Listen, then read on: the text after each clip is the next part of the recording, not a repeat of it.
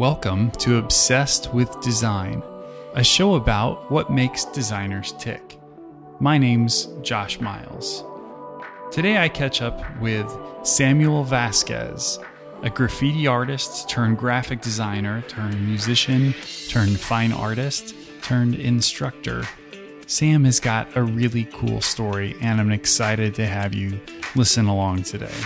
You can get all of today's show notes on our website at obsessedshow.com. Follow us on Twitter. We're at obsessedshow, and I'm at Josh Miles. While you're at it, head on over to iTunes to subscribe to Obsessed with Design. We'd love to have you rate the show and help others find us. So without further ado, please enjoy my conversation with Sam Vasquez. Guys, today I am excited to welcome former creative director and graphic designer, artist, art educator, and curator, Sam Vasquez. Sam, thanks so much for being on Obsessed with Design. Well, thank you for inviting me to be a part of the show and just to share some insights on design and art and life as a whole. Yeah, absolutely. And Sam is a guy who's been kind of in and out of Indianapolis over the years. So we had connected a few years ago, and it seems like we met through maybe your work that you did for a poster for the Hurricane Katrina fundraiser thing. Does that sound right?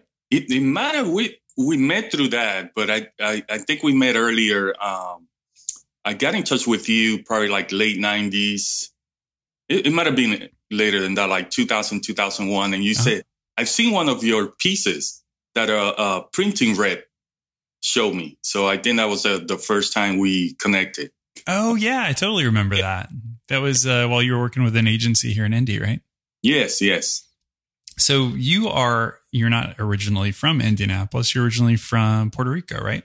Yes, San Juan, Puerto Rico. Well, tell me about, I know that your path is kind of taking you through New York City as well. So tell us about how you went from Puerto Rico to New York and wound up in Indianapolis. Yes. Well, we have family living in New York. I had an uncle and an aunt and cousins. And in the 70s, my parents traveled out there and visited them. And like with anything, they're like, hey, you guys should come up here and take advantage of the opportunities that New York can offer to a young family. So my dad moved up there first and started working in the city, and then brought the whole family over. And that was in 79, December 10, 1979. Awesome. Pretty cold. So it was the first time I experienced winter time in New York. And we arrived at JFK. Well, tell me about your origin story as a designer and artist. Yes. So 1979, with a lot of the new experiences in the city, one of those were checking out the graffiti art on the subway trains. So as a young kid, I was already, when I was like 4 or 5, that's when my parents first introduced me to art and finger painting and all that things that kids get involved with. So when I went to New York and saw trains, it pulled me as far as the energy, the color, the movement. It was just so vibrant. So that was my first introduction to the arts, and especially not looking back at public art, because when I look at what was done on the subway trains, it was for the public. It was and it was a moving gallery. So it was really interesting to see what was happening. Later on, I found out that there were kids as young as I was doing these things, 9 years old, doing subway paintings. Now that I'm older, I kind of have rebelled against the word graffiti, because when it first came out, it was what the media pointed to the art form to kind of demean it. We knew it as writing because you write your name. Later on, since you put time into it, you practice, you kind of create your style. I refer to it as style writing, which a lot of the earlier participants, that's how we call it. But that was my first introduction to the arts and seeing something creative coming out from the kids of New York at that time. Well, you were kind of in the middle of New York as hip hop was kind of becoming a thing on the scene, and graffiti, I'm sure, was coming together all at the same time. Tell us about Brame. When did that become part of your style writing? So, I mean, just to give you a quick history of hip hop as a culture, before the music and the dance, there was the art form. Some folks kind of put them all together. They say there's 4 elements to hip hop, which is, you got the art, you got the music, you got the dance, and you got like DJing and rapping that goes together. But those were separated. They came up separate, but since they came out from the same community, they kind of bundled those together to say this is under the hip hop culture. But hip hop was coined when I heard it most, it was probably like 1980, 79, 80. And it was really interesting just to see it was just the force of it. So at that time, when I got into writing Brame, which is Brame, it's a last name, but back then I didn't know it was a last name. Me, it was just the way the letters sounded good together. In graffiti, there's an unwritten rule that it's ideal not to have a tag name that is longer than 5 letters because you could write on fast. And you want to pronounce it like in 1 or 2, like syllables. So Brame is just as easy as, it rolls off just real smooth. I started writing Brame in 1983 when I was 12, 13 years old in junior high school. So that was kind of like my introduction to spending every day going out there to the subway yards. And also while I was riding the subway to school and from school, we will just walk from subway car to subway car and just hit it, marker, spray paint. So it was the whole culture was driven by the energy, the youthful energy. Almost this rebellion against what was going on. If you look at the city in the 70s, it was nearly bankrupt. A lot of the things were taken out of school, social services. So in school, there was hardly any art education or music education in the 70s.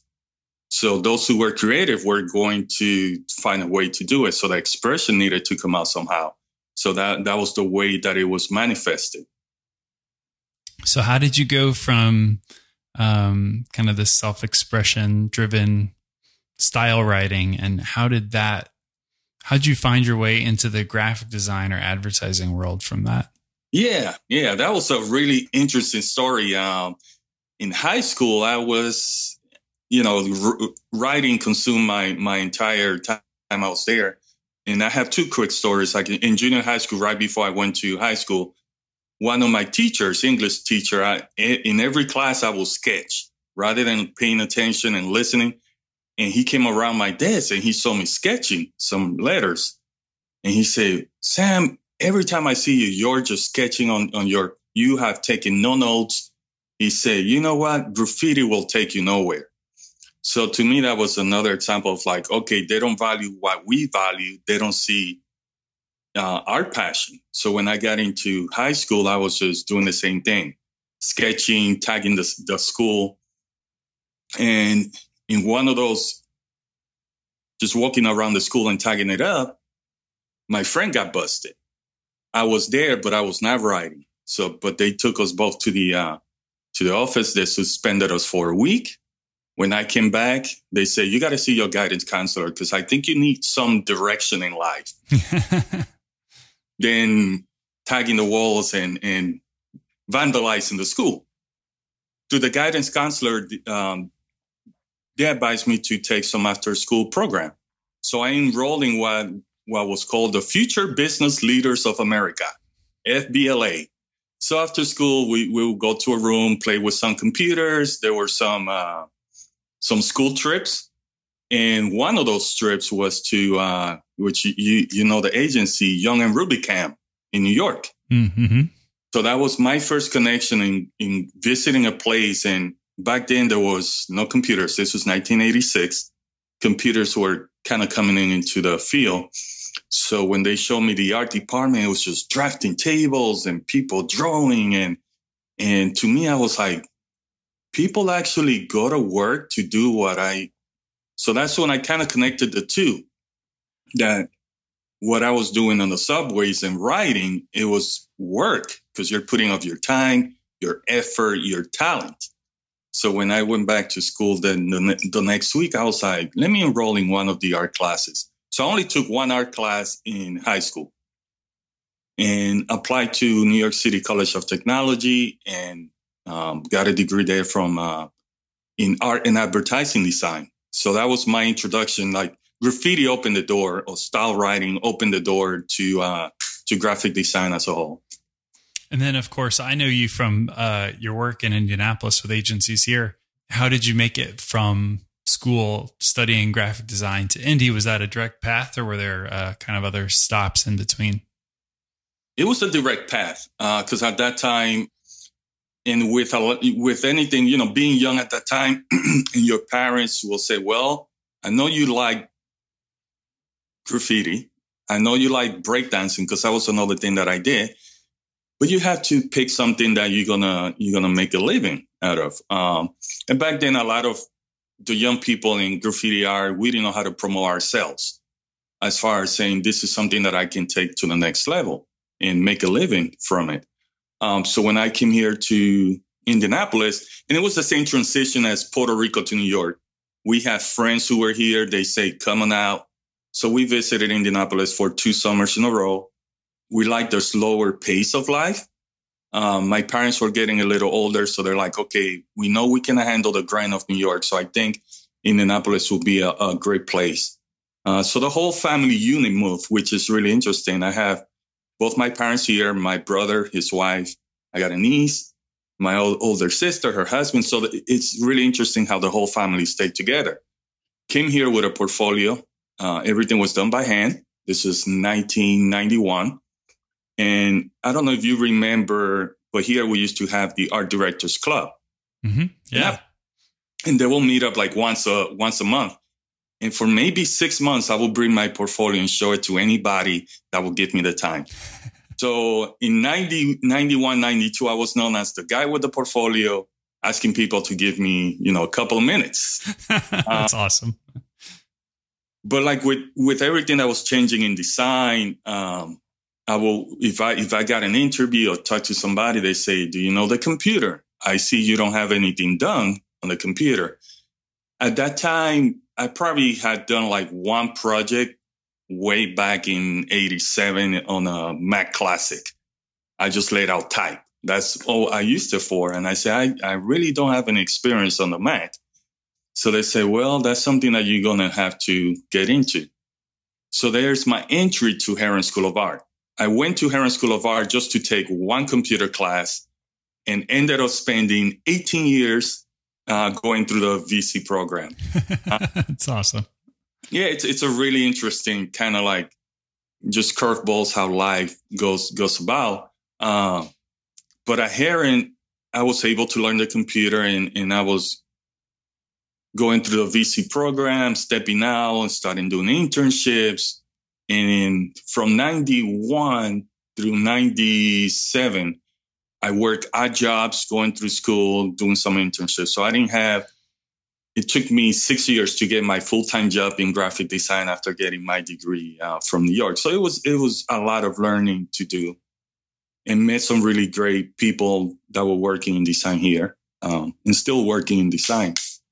So you've worked with some pretty awesome clients here in Indianapolis between what was originally Conseco Fieldhouse, which is now Bankers Life, where the Pacers play, and the IU School of Business and University of Indianapolis and the zoo. And so tell us a little bit about the kinds of things once you eventually did land that agency job. What were the types of things that you worked on? Because I know that agency was very diverse in the types of projects they touched.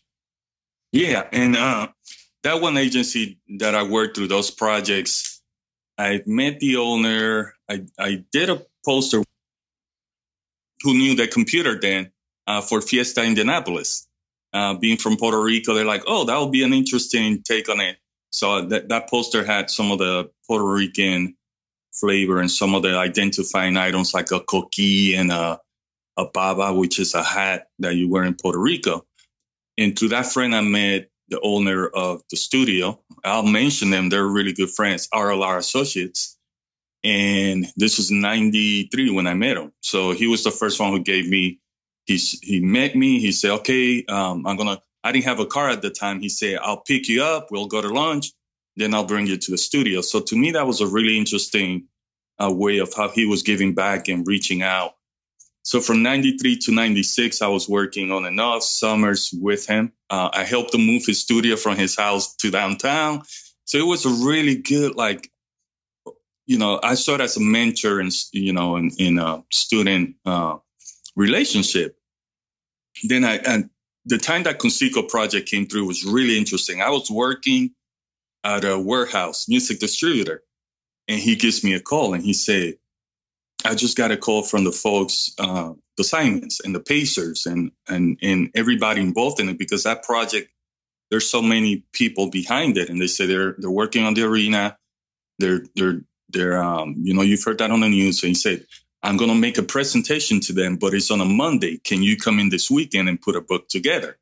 So I spent the weekend just like putting a presentation book, which I still have. It's really interesting.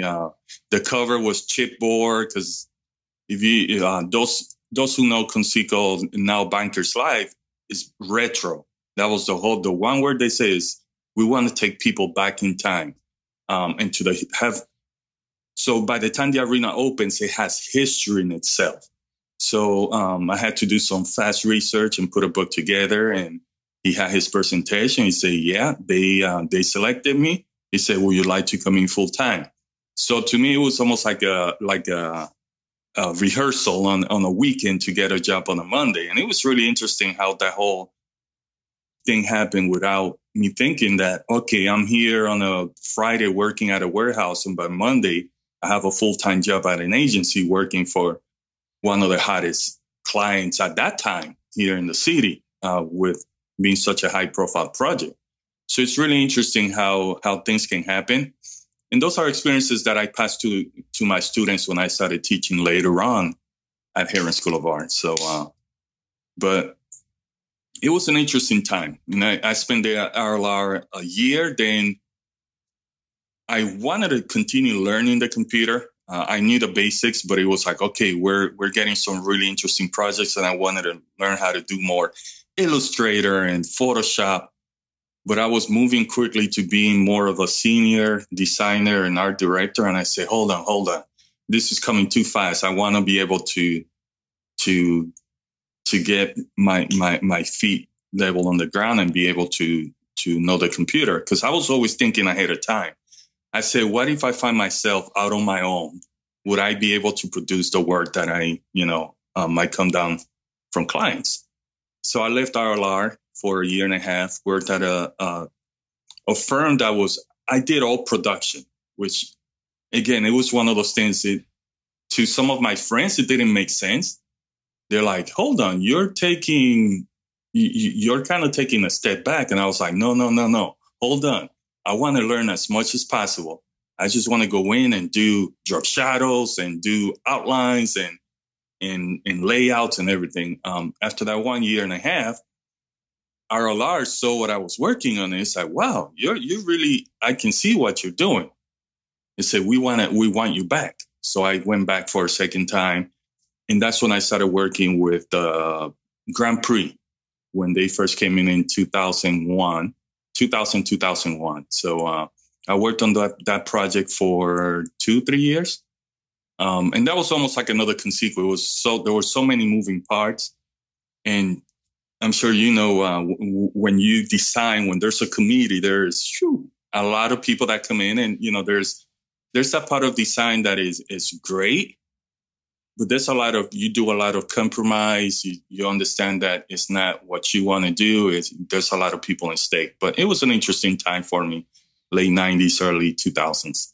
Yeah, absolutely. It's not, as your friends kind of implied, not necessarily how you draw the arc of your career if you probably were going to do it over. But it's really cool that you knew enough once you dug in kind of in those art director roles of like, hey, I need to go learn the basics some more. And it's really cool that you're able to kind of take a step and go learn really, in depth, and then come back and, open yourself up to another fantastic client like the Grand Prix.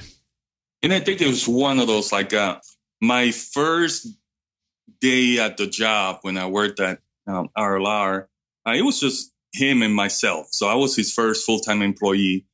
We're on 101 West Ohio on the 15th floor looking down towards the Arts Garden. So it was like my first day at the job, because so many projects were coming in.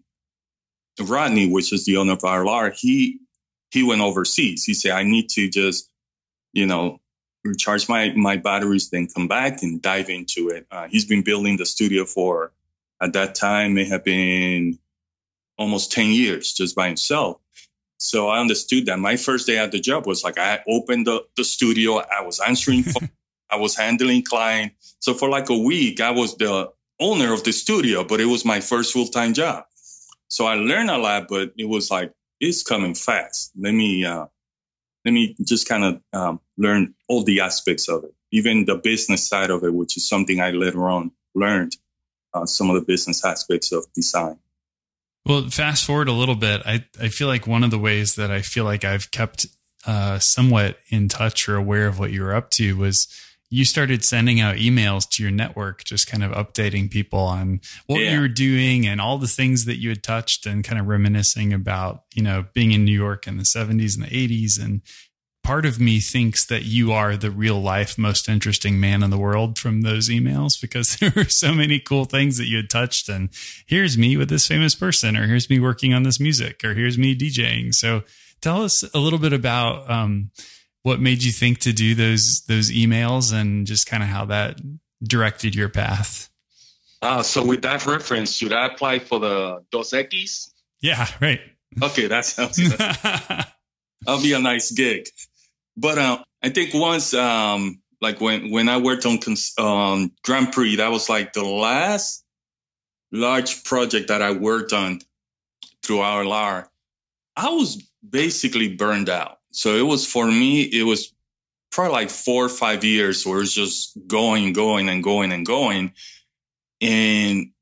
it was at that point, I was like, I'm getting further away from some of the things that I enjoy. Because to build anything that will have lasting impact, you're going to have to dedicate a lot of time. And I understood that.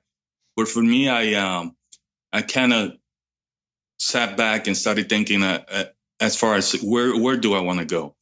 And also at that time, which is 2001, my graffiti mentor, A1, Anthony Clark, passed away. He was living in Paris at that time.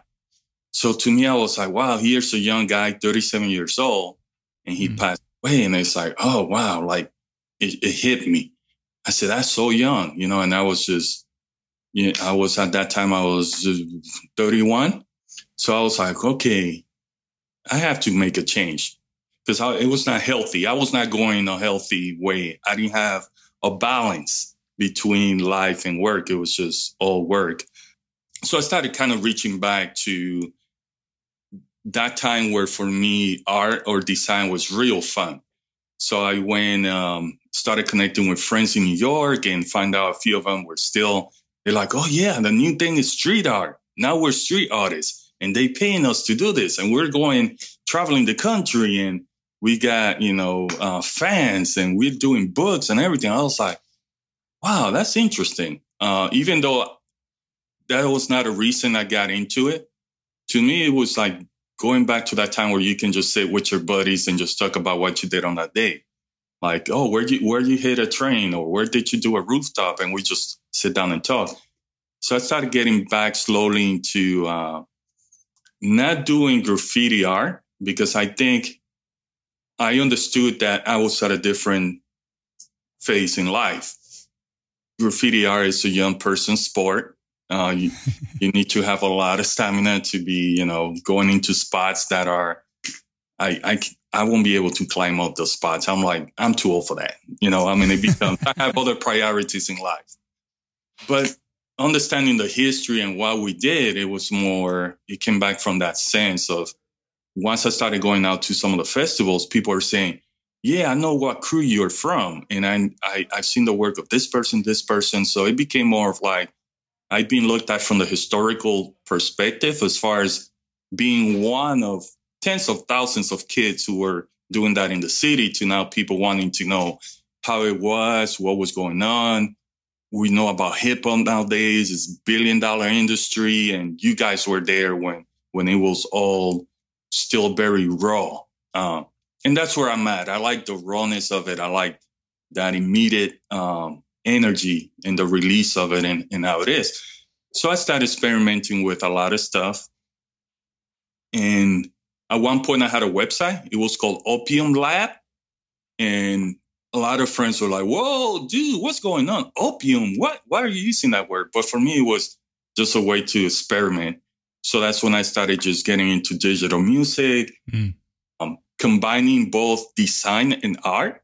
So a lot of the stuff that I did first was using photography. I still do photography and use it in my artwork. But I was trying to like bridge the gap. I was like, can I be a designer and an artist at the same time and still have that balance of, because I enjoy, like, when I got into design, I was so obsessed with it. I mean, I was just like, people are saying, even at Heron, they're like, man, you're always hitting the books. And I said, that's how I'm learning, seeing what everybody else is doing. And I want to see what, in the West Coast, how they lay out type. I want to see, I know New York is mainly real bold and colors. And I mean, because you have only a few seconds to get somebody's attention. And I even had to understand how it was done here in Indianapolis. Because they're like, dude, you're scaring people with that big old 720 point type. So I think that it was that's when I saw that design was more than what people think. You have to know the community you're speaking to. It has to have a direct message to the people there and connect with it. So to me, I was like, okay. And even with art, I was like, how can I combine the both? And that's when I started getting more into art and got in a show at Dean Johnson Gallery in 2002. It was called Amor. And it was in reference to Robert Indiana, The Love. We switched it in Spanish to Amor. So it was a really good introduction to the gallery scene. And then from there, I saw the possibilities of doing more art and pushing it in a different direction that would be more direct to my experience. That's cool. I love also, of course, that you said you were completely obsessed with design when you were in school. So thanks for the subtle nod there. What do you think you're most obsessed with today? More obsessed with today. One thing that I've done a little bit, I haven't done a lot of it, but I like culture. So I'm obsessed with culture. Last year, I was able to go down to Jamaica for a week. And it was just like a homecoming being down in the Caribbean, because I had not been down in the Caribbean for like 34 years, maybe at that time. So I was like, okay, I got to use my passport a little more.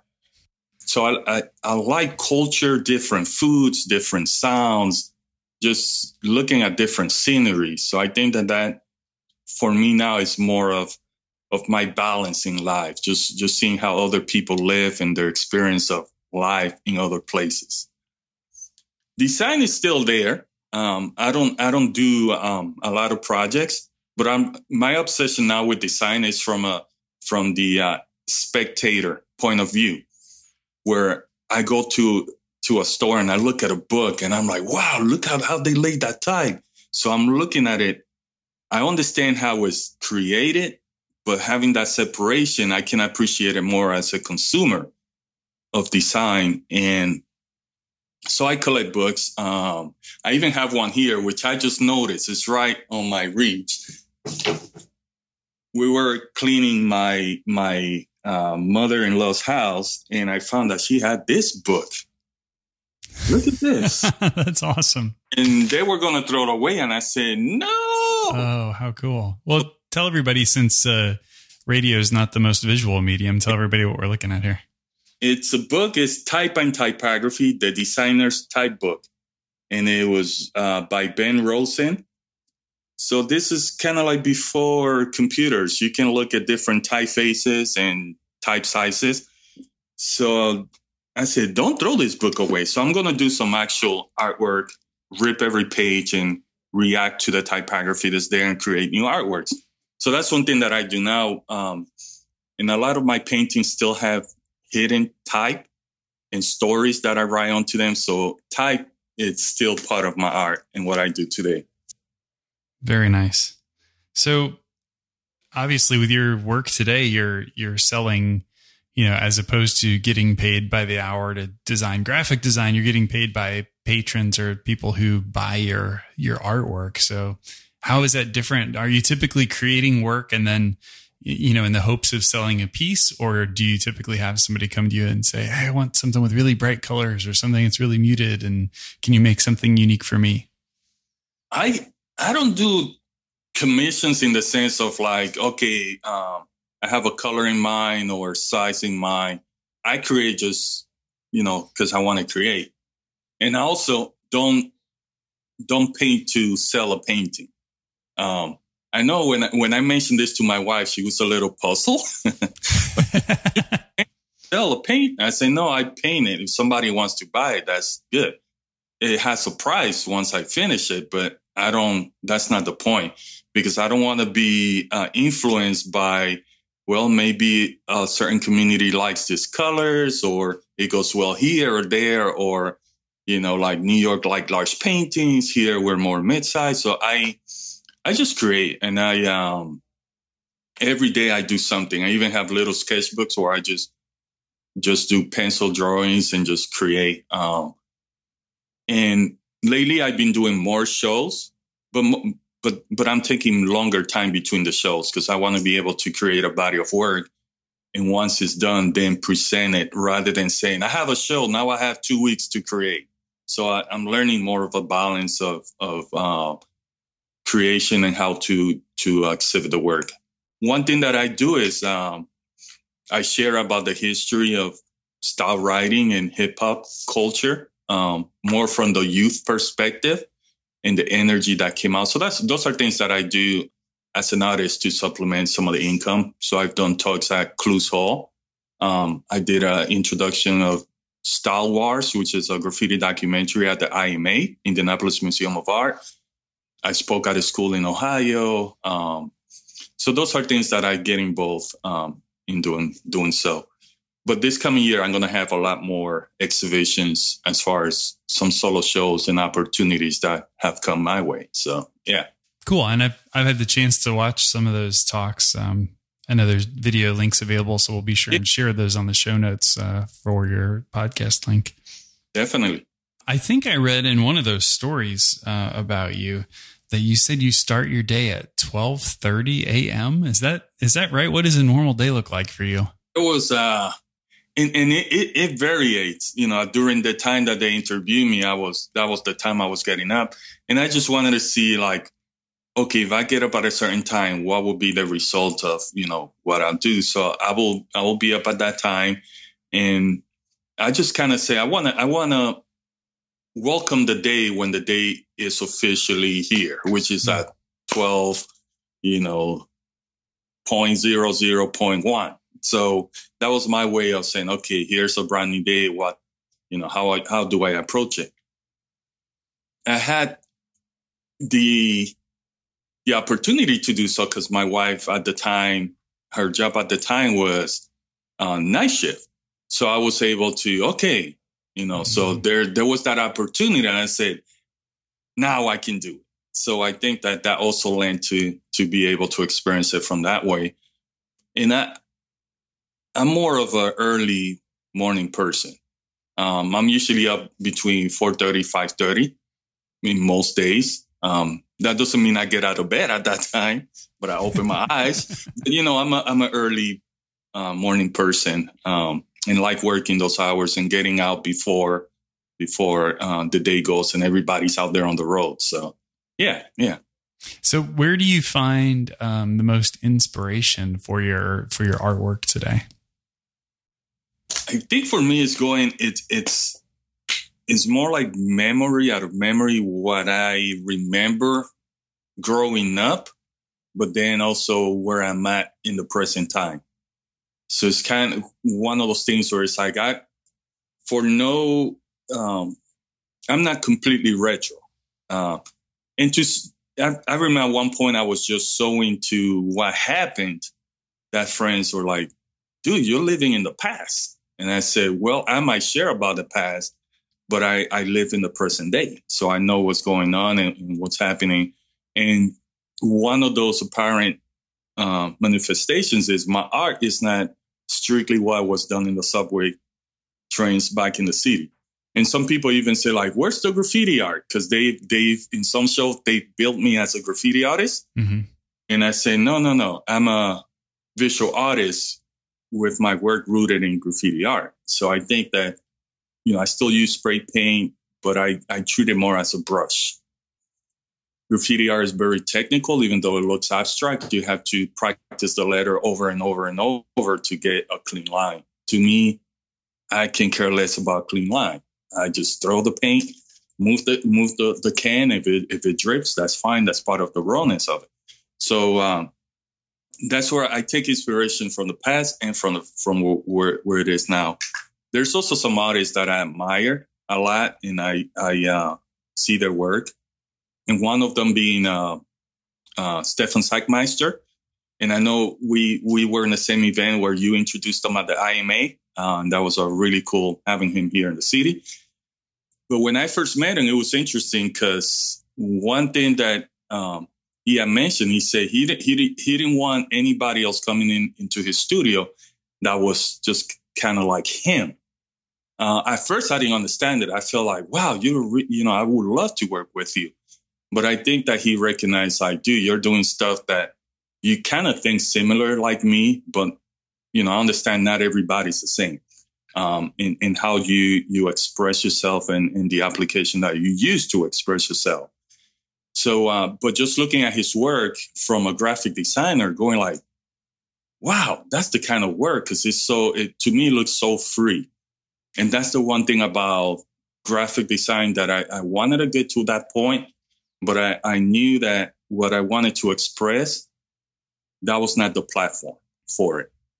That what I wanted to express comes from me as a person and not have, a client. I mean, I could be like a really great graphic designer, and I've done it and I've enjoyed it. But the older I was getting, I said, let me just get more personal. And I think there was other things in life that I wanted to experience, like getting married and doing other things in life. But Sackmeister is one inspiration. Mike Joyce, Stereotype Design. He's a really good friend. And every time I'm in New York, he's like, dude, let me know so we can go someplace and eat, beer burger joint. There was a project that I've initiated with some of his work for the city. Right now, don't know where that may lead. There's some changes that's happened at the place it was going to be shown. But he's one person that I admire. Also musicians, especially like digital musicians. There's this one musician, he's from Mexico. He's now in Spain. He's Murkoff, Murcof. He does some really beautiful, like down-tempo digital music. And he has studied like Russian classical music to create this digital. And it's just like ambient music, tones and textures. And I'm like, wow. And even the fact that he took the name Murkoff. And when you look at him now, he has that Russian, like persona. And it's really interesting. But, he's one of the earlier digital musicians. And then Trenton Moller is another one, Anders, that I looked up to. And I've contacted some of these folks. And like Trenton Moller, he even contacted me back. And that's one thing that I've learned. Don't be afraid to contact people and say, hey, I'm inspired by your work. I would like to collaborate. Here's something that I've done. And that's something that I learned from older artists that I've met and designers. Having the opportunity of meeting Rick Valicenti when I worked on the 25 project. And just to see how humble he just approached me and, hey, thanks for the invitation to participate. And I was like, wow, it's so great to see that they're open. And I realized, I said, that's a key in success, being open and sharing and not saying like, there's a separation. I'm up here and you're down there. The same thing I saw with Sackmeister and others that I said, okay, that I understand it. It's just being human and sharing and not being afraid to share and knowing that other people are looking at what you're doing and they might be interested in it. So I take inspirations from a lot of people. That's awesome. I think it's one of those things that you realize, as you mature in your design career. Some of us figure this out sooner than later, but like all these other, quote unquote famous designers they're just people. So like you can still talk to them and have a drink with them and go meet them for dinner and talk to them about how they think. And it's not like it's a, politician or a rock star or somebody that's like untouchable. And I've seen it happen with other, even designers here in town. They say, because there was another project that I worked on with Jonathan McLaughlin and Vida Sacic. Mm-hmm. It was the In an Expression of the Inexpressible. And we contacted a lot of artists who we had admired for so long. And to Jonathan, he mainly focused in Europe. So he was the one who, who got like even in New York, Carson Wilker or Jokeland.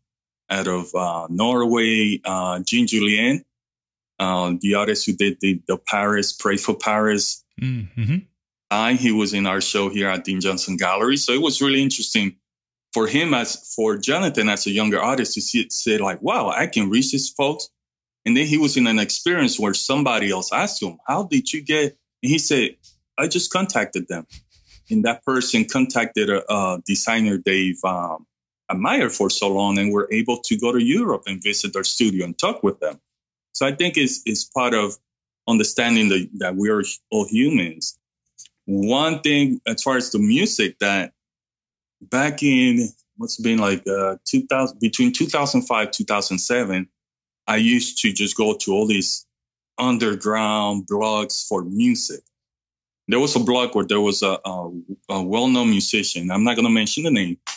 She don't need more promotion, but she has 11 Grammys. So, I mean, she don't need my little plug, but it was a good place because we were connecting with her and her team, and we're just sharing ideas back and forth and being somebody that likes to see things different and from a more abstractly way. I was sharing stuff like, what if you take the bass and make it do what the guitar does? So the bass will have all the, how it fluctuates in notes and just runs and goes up and down. And she put it in a song, and it was in her album. And she shared that song with Prince, and Prince said, "This is so cool. How the heck?" So to me, when that experience, I was like, that's really cool. Prince liked something that was influenced by something, I'm sure, the stuff that I've heard. And I was just able to share it in this open platform with an artist who is far away in another city. So I think that those are things that when I look at this time we're living in, and it's so great because we can share just so openly and not have that separation of like, oh, here's a PR person, here's this other person, and I cannot talk to you face to face. So I really enjoyed that platform.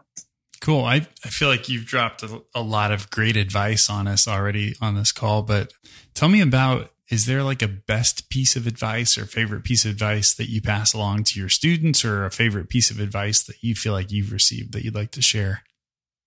Yeah. So I know we haven't talked about my teaching at Heron School of Art, but that came about one teacher who I had, Paula Differing, really great mentor and teacher.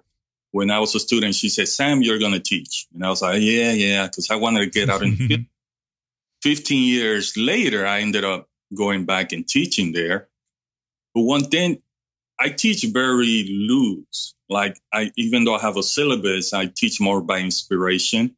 One thing I do say to my students is, the one advice is just simply be.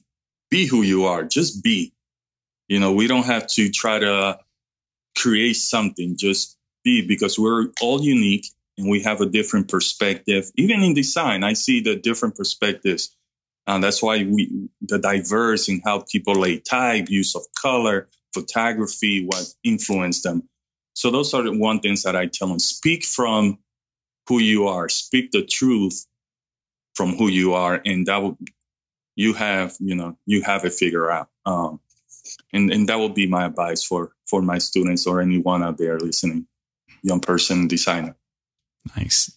Well, you're welcome to answer this question as an artist or designer, or however, or maybe just how you be. But you can. Yeah. What do you think your proudest moment has been so far as a designer or artist?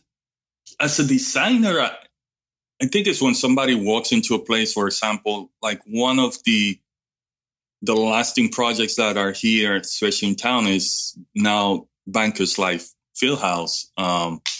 Just when a person walks into the space and just interact with the space, and it's almost like Disneyland. They've seen it for the first time, even though it was created almost 18 years ago. To people, it's fresh. So to be able to see how people interact without being so conscious that somebody was behind the design. And I think that's where, when I see great design, it's not when you say like, oh, look how somebody did this or that. They just interact with the space, whether it's, oh, there's the concession stand, so the signage takes them there, or, if the function is to move people around a building and it does it well, then I'm proud of that.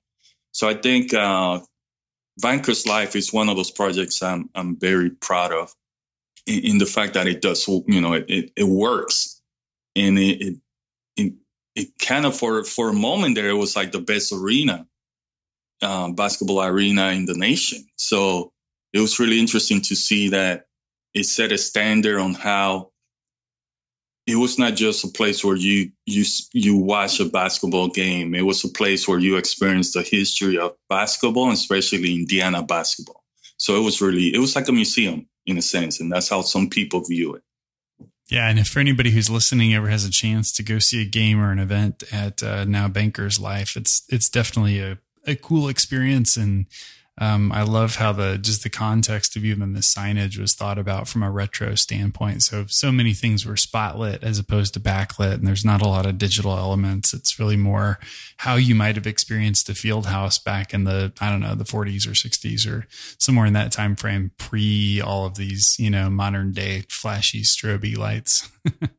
And even that, there's a really interesting story about the backlit, because in some of the earlier meetings, owners and other people are like, okay, we got to change advertising so often. So and now backlit is the way to go. It says, that's not retro.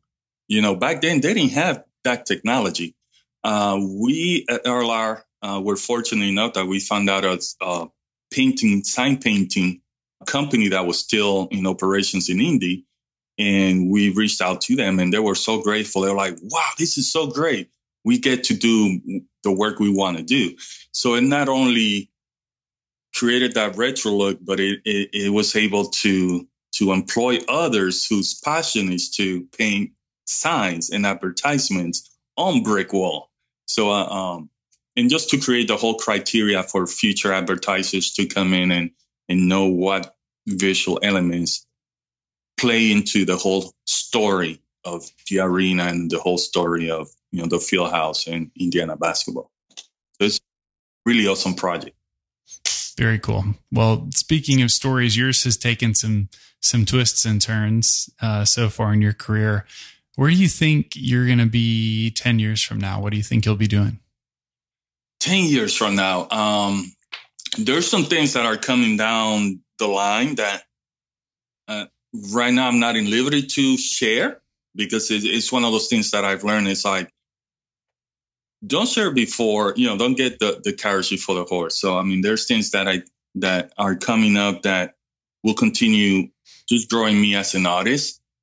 I see myself as a global perspective, and the beauty of being here in Indianapolis is so central, and we have a very strong international community that, slowly is being showcased more. The United States is international. So when I don't see like Caribbean and then international is Europe, the whole world is international. So there's some opportunities that are coming up that, it will continue growing me as an artist.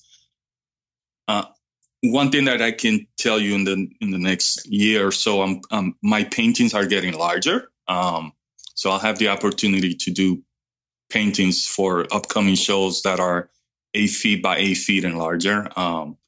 So those are things that I want to continue growing as an artist and looking at my work from different perspectives. And right now, there's a voice within my work that is being identified, and I see it, but I don't want to be trapped by what's currently happening. I want to continue growing that voice. So that's where I see it. Very cool. Well, that's an awesome tease for us to look out for in the next year and 10 years for all those exciting things that you're not ready to share with us just yet. But as we're wrapping up here, tell us about where some of your fans can find you online, or what's the best place to track you down to keep up with what you're up to. Very simple. My website, SamuelEVasquez.com. Vasquez is spelled VAZQUEZ. And also on Instagram as Samuel E. Vasquez. And one little project that it's in the works, and I'll release it here in July, is I'm working on a extended digital electronic mix. I arrange all the music and all the sounds, and in celebration of the games down in Brazil, I will secretly filter that sound down. So if you're down in Brazil in the clubs, you might hear some of the music that I put together, but it'll be secretly done. Nice. Through my moniker. So those who follow some of my emails know my moniker. And it's out there. You can Google it and you'll hopefully find it. But that's one thing that I like to do. Just share. It's free for people to download and just enjoy. Very cool. Well, Sam, it's been a pleasure catching up with you, and hope to bump into you sometime soon down here in Indianapolis. Definitely. We have to do coffee or tea or something. I'm more of a coffee person. I know you are too. So. Oh, you know it. Awesome. Well, Sam, thank you so much for being obsessed with design. All right, guys, that's show number 15 officially in the books. Thank you so much for joining us for our conversation with Sam Vasquez. You can get all of today's show notes on our website at obsessedshow.com. Follow us on Twitter. We're at obsessedshow, and I'm at Josh Miles. While you're at it, head on over to iTunes to subscribe to Obsessed with Design. We'd love to have you rate the show and help others find us. Obsessed with Design is a production from the design-obsessed folks at Miles Herndon, a branding agency located 13 floors above Monument Circle in downtown Indianapolis. For more information on our agency, visit milesherndon.com. Thanks so much for listening, and we'll talk to you next time.